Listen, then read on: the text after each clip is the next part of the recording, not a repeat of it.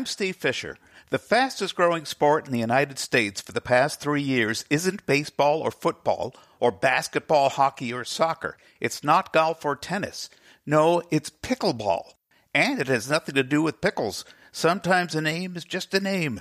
But it's not just proving itself popular with people of all ages and all levels of society. Even prisoners can't get enough of it. Roger BelAir should know. He's teaching it to some very tough customers you might not expect to play nice. And it's changing attitudes on the court and off. There's a picture online of me sitting on the bench with a gentleman. His name's Clarence, and he's saying to me, as that picture's taken, Roger, look out there. Well, I look out on the court. I see a bunch of guys playing pickleball. That's all I see. He says, you don't understand. He says, you got opposite gang members out there playing with and against each other. Before pickleball, some of them wouldn't even talk to each other. And now look at them. They're laughing together. He's here to give us a slice of Pickleball 101 on Life Slices. Let's start with an easy question, or it's easy depending on how much information you want to divulge. Who is Roger BelAir? Well, I wish I could answer that in about a sentence or two. I'll tell you, my life has certainly been full of surprises. Nobody in high school would have ever pointed to me and say, he's going to have a very interesting life. I went to college like most of the people in my class, or many of them, and ended up in business administration, and then I started out in banking. I think part of the reason I went there is because I thought that's where the money was. But theoretically, along the way, that's where the money's supposed to be. What you do is you see it, but you can't touch it. And I was pretty ambitious, and I wanted to have some financial success. I realized I wasn't, in my position, going to end up with much of that. So I started a little company on the side, investment company. And frankly, we were just plain lucky. The right place at the right time. And we made some good choices, and we ended up being profiled as part of a cover story. I say we because I had a business partner on Money Magazine. Mm-hmm. Well, Steve, that, as you know, publicity changes lives. And one of the calls I got was from Doubleday, and they said, "Have you ever thought about writing a book?" Well, heck, I didn't even write my mother at the time. And they said, "We can get you help if you need it." So I sat down with one of those things. I bet you remember. It's called a typewriter. Mm-hmm. Yes, and pounded away on those keys. I ended up writing a book. It sold surprisingly well. Then they asked me to write a second book on how do you go in as a business owner and deal with a banker. I wrote that book. That sold really well. And then one of my friends, I bet you recognize this name, Vince Lombardi Jr. Oh, yeah. He said, "Roger, you wrote this book. This would be a great topic at business conventions around the country, the National Restaurant Association or American Subcontract. Let me introduce you to my agent." And so I said, "Well, heck, I can do that." And I found out it's a lot easier to find a new audience and a new speech. So I did that for a few years, and then I discovered pickleball, and that really changed my life. For people who don't know, what is pickleball? It's a combination of tennis and badminton and ping pong. It's played on a badminton court, which is about a third the size of a tennis court. You use a wiffle ball as compared to a tennis ball, and that wiffle balls don't go that fast. And you also have an oversized ping pong paddle. The sport was created in 1965, but you play it an awful lot like you do with tennis. It's kind of like, I don't want to say it's miniature tennis. It's really more like ping pong on steroids. I like that. You were there at the beginning, is that correct? Or close to the beginning? I wasn't. I've been playing for about a dozen years, all right? But what's fascinating about this sport is it was invented by three, I call them desperate dads. They're over in Bainbridge, Iowa, and they're trying to entertain the kids. They came up with this sport in 1965. They thought they had a winner because everybody that played it loved it. But they went to companies like Spalding and Wilson, tried to market it, had almost zero success. And so there's just a few loyal followers that would play this game, but everybody that played it loved it. And then fast forward, 2002, 2003, baby boomers started retiring to the desert in Arizona and also Florida. fell in love with the game, and then they brought it north.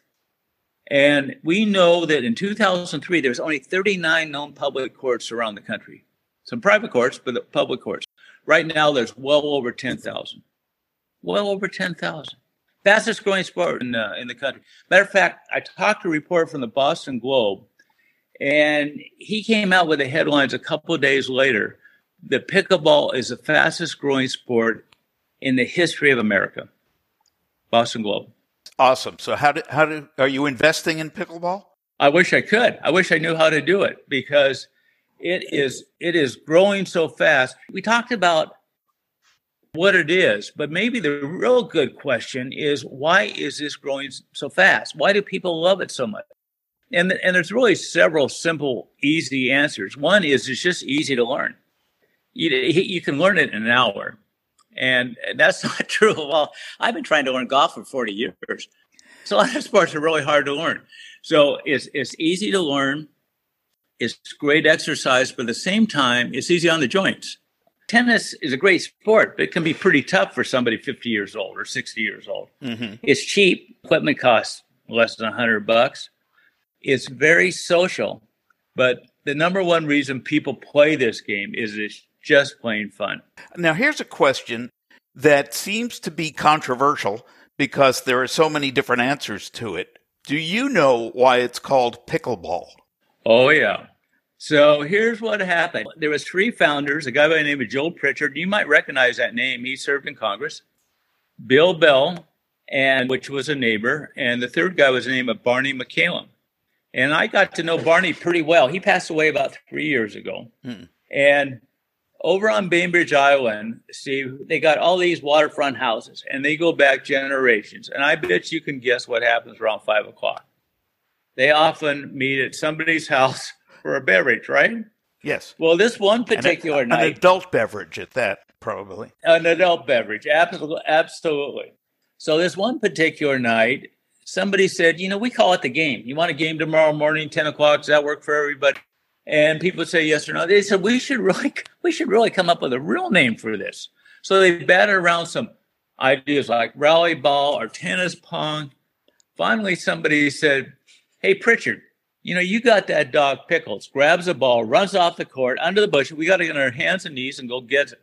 Go get the ball. It's actually Pickles' ball. So let's just call it pickleball. What happened is everybody laughed and said, that's great. Let's have another drink. That story comes directly from Barney McCallum, who is one of the three founders. But like a lot of sports, words get interpreted. There's different points of view out there. But here's what Barney shared with me. And I've talked to some of the old timers, and they all say exactly what I just told you. Pritchard goes back to Washington, D.C. in 1972. He's married to Joanne. After a couple of years, the marriage doesn't work, and they go in their separate directions. Now, 1997, this is 32 years after the game was created. Same year that Joel passed away. Joanne Pritchard says to the press, she says, people say it was named after the dog. It really wasn't. The dog came later. There was a dog, Pickles, but Pickles came later. It was after a composite of boat they put together. Composite of boats they put together to make one boat is called a pickle boat. So the name really came from that pickleball boat. And by the way, me, Joanne Pritchard, I'm the one that named the game.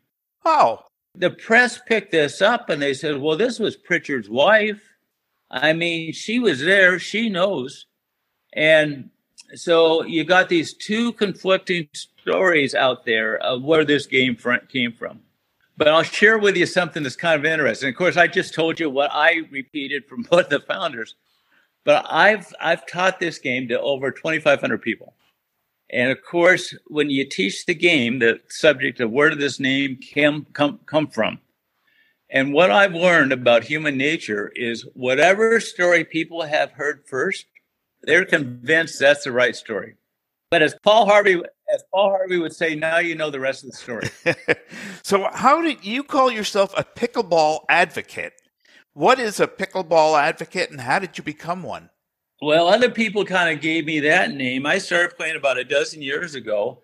And coming from a professional speaking background, I really like to teach this game. I'm reasonably good at it, not great, but reasonably good. I like to teach. I like to tell people what to do. I know how much fun they have, so I started giving lessons for the city of Edmonds. And that's really where it started. And boy, has a balloon since then. Your LinkedIn bio says you now conduct clinics nationally at world-class resorts and maximum security prisons. What are the similarities? Well, how about that for extreme? Yes. 2 weeks, I'm going down to Rancho La Porta with Travel Plus Leisure magazine, rates as one of the top 5 international resorts in the world. And I'll be teaching there. And we can get into how I started teaching in prisons. It's a little bit more lengthy discussion. Matter of fact, I just got back 3 weeks ago from Florida, where I introduced the game down there to their Department of Corrections. You want to talk about the prison stuff? Yeah, let's talk about we'll get right into that because that's really fascinating and you're still doing that. So how did you get involved with doing clinics in prisons of all places? Well, here's the way that went down. My wife and I have a routine where on Sunday nights we watch 60 Minutes most Sundays. And they had a segment on Sheriff Tom Dart, who does his best to run Cook County Jail in Chicago. Now, as you can imagine, no matter what Sheriff Dart does, he's damned by somebody. I mean, he's criticized by somebody. But I watched this segment, and these guys are just sitting around. They're playing cards. They're playing a little bit of chess. And I said to my wife, because I've been teaching for 2 or 3 years, they should be playing pickleball. They get exercise, plus they'd also learn life skills like becoming a better teammate and learning from mistakes and things like that.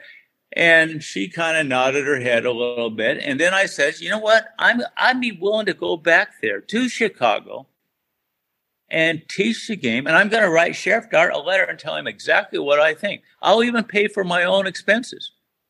Well, frankly, what I got was an eye roll. My wife, and I love her to death, she comes from a media background. She said something like, well, your intentions are good, but don't be disappointed if you don't get a response. He gets a lot of different types of letters, and don't be disappointed, Roger. Well, I wrote the letter. Of course, I had to then. But here's what happened. He gets that letter, never heard of pickleball, puts it on the side of his desk. And that night, happened to mention, he's got 3 kids, I think, over the dinner table. I got this letter from this guy out in Seattle, something about balls and pickles. Never heard of it. Steve, his 8-year-old daughter put her hands on her hips and said, Dad, I'll tell you about pickleball. Now, if it hadn't been for that 8-year-old daughter, none of this would ever happen. How does an 8-year-old girl learn about pickleball? I don't know. I've never met her. I read this in one of the articles where the reporter asked Sheriff Dart about it, and that's what he said. So, but isn't that terrific? Yeah. All right. So Sheriff Dart calls you back, and you go to Chicago. What happens then? Boy, it was mind-blowing what happened. I get back there, and I take an Uber to the facility. I look around, and Cook County Jail is about the size of 75 football fields. I mean, it's amazing. I look at the sign. Yeah, they have about 80,000 men and women that flow through there every year. I looked at that sign that said maximum security, and my heart went right up my throat. When I came out a week later, I looked at that sign again, and I realized how much I had learned about what goes on the inside. How they have 57 major gangs in Seattle, or in Chicago. They have over 100,000 members. That for an awful lot of inner city kids, it's not a choice of if you're going to join a gang, it's which one are you going to join for protection. Mm-hmm. They're at such a disadvantage. And the other thing I learned is how much mental illness there is on the inside. 40% of those people shouldn't be, maybe they should be incarcerated in a facility, but they shouldn't necessarily be in prison. But they have mental problems, and that's what's led to their situation. But anyway, I go through clearance. I stand myself in front of 25 young men. I thought I'd give them just a little background about the sport, about Joe Pritchard, and they had no interest. None of them ever heard of pickleball. Right. And, arms are crossed. They're looking around the room. Well, I thought of my wife's comment that my intentions were good, but not knowing what to do, I said, well, let's just go on out the courts. And I would bet within 5 minutes, maybe 10, total transformation. They went from absolutely having no interest at all to what I had to say to being like kids on a playground. Kids on a playground, about like third graders. In that one day, I went from somebody's grandpa that at the end of the day, I was either bro or dude. I've been back to Chicago 3 times. The last time there was a reporter there for USA Today, a sports reporter. He was going to write up a story for the sports page. He wrote it up. I thought it went pretty well. He got a few quotes from me, some from the inmates. And then he calls me up a couple of days later and says, well, Roger, I just don't know how to tell you this, but your story's not going to be on the sports page. My heart dropped. I'm thinking, why did they kill the story? I mean, it was a good story. And then, of course, I told my nosy neighbor, I told some of the guys at the gym, I said, I'm going to have egg all over my face. Then he adds, well, the editors read the story, and instead of the sports page, they're going to put it on the front page of USA Today, Friday edition, which has the most circulation. That's not a bad trade-off. Another life changer. Yeah. And that opened, of course, a lot more doors. How many prisons do you estimate you've visited to date? After Chicago, what I did was I went to Rikers Island. Now, Rikers Island is a jail outside of New York City. They have about 100,000 people that flow through there. There's 10 different sites on Rikers Island, and one for men, new arrivals, etc. After I left there, the deputy commissioner ordered pickleball equipment for all 10 sites. Came back to the state of Washington. I taught here at 4 or 5 different facilities. I went down to Corcoran, the largest prison in California. I introduced the game with a colleague up in Alaska and also in New Hampshire. We were just really making things happen, and then COVID hit. Well, we can talk about what life was like after that. I just returned from Florida, where I taught at 6 different facilities in 8 days.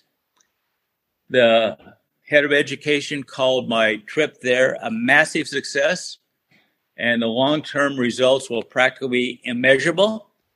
They are fast-tracking pickleball throughout many of the 50 sites they have in that state. I don't know. I'm losing track to how many. Next month, I'm going to be at San Quentin. We can talk about that. That was pretty darn interesting, too, as well as Folsom. Those were both pretty rough prisons, aren't they? San Quentin and Folsom? Yeah. Well, San Quentin has more men on death row than any other prison in the Western Hemisphere. Do they participate in the clinics? I don't know. I haven't been there yet. I don't know what they're going to do. But in other prisons you visited, you haven't had anyone from maximum security, have you? Oh, of course I have. Yeah. Oh, yeah. Yeah. I've dealt with many men that are, and mostly men. Men cause the problems in the world. Over 90% of the inmates are men. We now have women all over the listenership applauding and cheering. Yeah, well, of course they do. And I'll even go further. I'll even tell you that when I work with women, and I have done a fair amount of that inside, I sit down and this eventually kind of comes up, well, how'd you end up in here?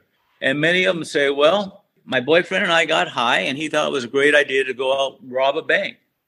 And so you talk to them, and a very high percentage of the time, those are the type of things that happen that cause women to get into prison. Right. I'm just telling the truth.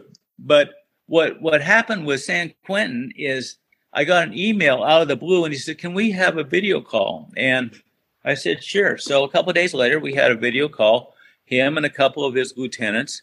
And I thought I'd start the conversation by saying, Warden, let me tell you some of the benefits of pickleball in prison.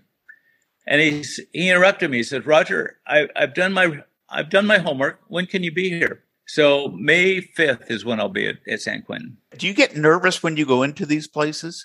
Steve, I'm always nervous. I'm nervous right now talking to you. Yeah, of course I do, because There's so much mental illness on the inside that anything can happen. I was in Florida 3 weeks ago, and they call it a yard. So you got a fence around this open space about the size of a football field, and a guy got stabbed. There's an awful lot of violence that goes on. Now, inmates are darn good at reading people, and they can tell a person's motivation of where they're coming from. And in my particular case, it doesn't take them long to figure out that I'm there for them. I'm not talking about my grandkids or my trick knee or something like that. So there's a layer of protection, as well as I always have security with me. So I'm kind of getting used to it, but you're always, it's dangerous. It's dangerous on the inside. Right. But thankfully, pickleball is not hockey, so fights don't generally break out during a pickleball game. I'm going to go back to that USA Today article. And anybody can pull it up online. Just Google my name, Pickleball, Roger BelAir, and Pickleball, and USA Today. And when you read that piece, there's two very significant things that I want to point out. One is Jim Edmondson, great guy. He's in charge of athletics for Cook County Jail. In that article, he says disciplinary problems are down. Guys want to play so much that they behave themselves because they get into trouble. They can't play pickleball. Wow. Isn't it something like that happens?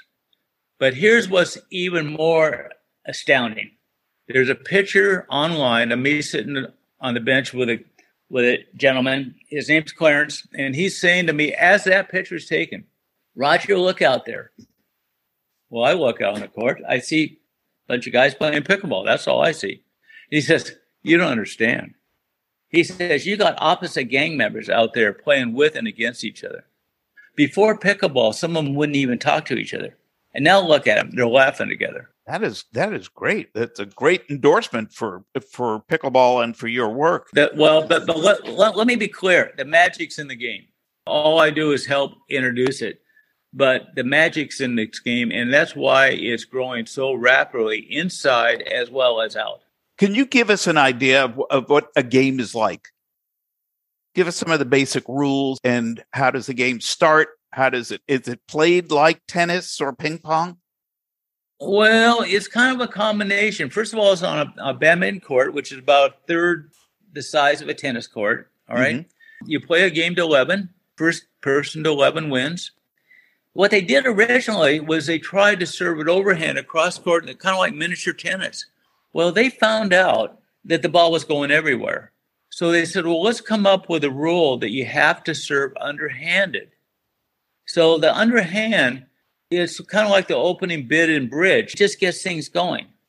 All right? Mm-hmm. So after that, and after the ball comes back, then you can play it just kind of like tennis, either one bounce or you can hit the ball in the air. If it bounces twice so the ball goes out, then that's a fault. And you go on to the next rally. Like I said, it's easy to learn. It's an awful lot of fun. It's very social. But that's kind of what it is. I like to call it ping pong on steroids because I think that's the best description of it. Can it be played in singles and doubles? It can be. But singles is a lot more like miniature tennis. And I guess I don't think it's that fun. Doubles is a lot more social and interactive. And what happens in this game, and Barney told me about this, he says what happens is people just show up at the pickleball court by themselves. Tennis, you normally have to line up 3 other people or whatever. They show up by themselves, maybe with another person, but mostly by themselves. 4 people go on the court, they play a game. Once that game's over, they come off the court and they go to the end of the line. During the course of a day, you can play with maybe a dozen different people. So you form all these relationships just based on laughter and having fun. Many times you don't even know the person's last name, nor do you care. You don't care if they live in a penthouse or a studio apartment. But you develop this social network that is like no other sport that I know about. And that's part of the magic of this game. I think somebody needs to start pickleball dating. Oh, yeah. Well, that's, you can even take it up a notch. There's even nude pickleball right now. How about that? I was thinking of asking about that, and I said, no, don't go there. And then There really is nude. I don't know if I'd want to watch a nude pickleball match. I don't think so. So many people are over 50. I wouldn't recommend it. How do people get started? What does a person have to have? Where do they find a pickleball court? There's a website, USAPA, which United States of America Pickleball Association, has a link that where you can play in your community. All right.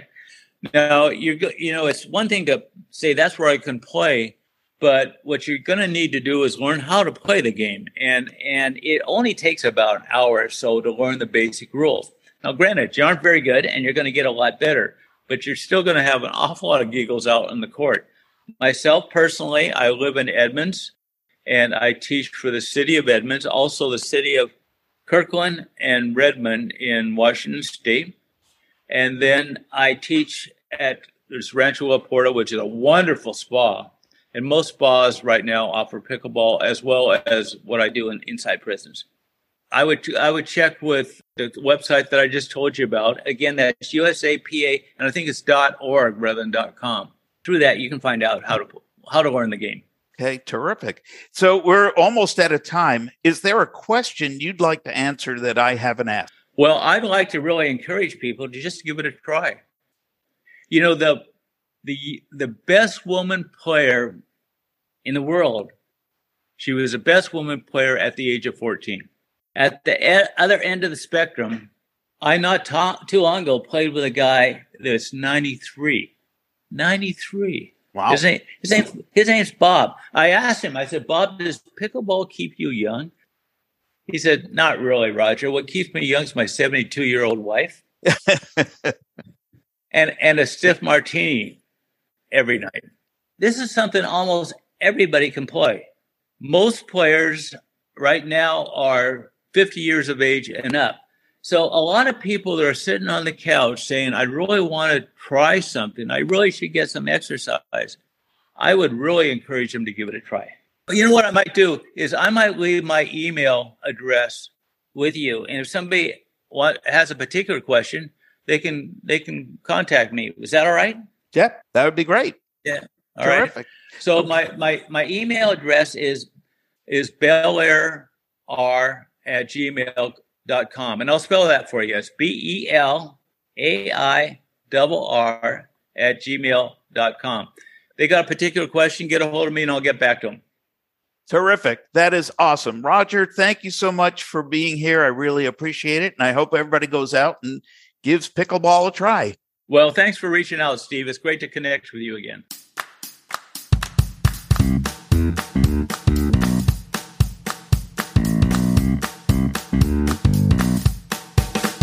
My thanks to Roger BelAir for sharing a taste of pickleball with us. He assures us pickleball is for everyone and places are popping up all over the country to get you in the game. Even if you're not athletic, pickleball may just get you some good exercise and help you make new friends. And who can't use new friends in real life, not on Facebook? If you liked this program, please like Life Slices on social media and subscribe wherever you find podcasts. Life Slices is produced by Beatnik Ravens Productions, all rights reserved. Music courtesy of Fesleyan Studios.